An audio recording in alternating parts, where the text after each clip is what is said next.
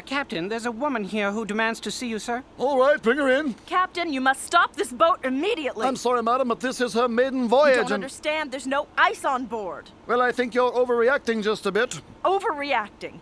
Overreacting? Yes, I am. And I suppose you think I'm overweight, too. Well, no, That's it, isn't it? I'm fat. You think I want ice just because I'm fat? No, please, don't cry. I'm not crying. Look, maybe we can find some ice somewhere out here in the Atlantic. After all, this is the Titanic. This has been Great Moments in PMS History. Women and children first? What's that supposed to mean?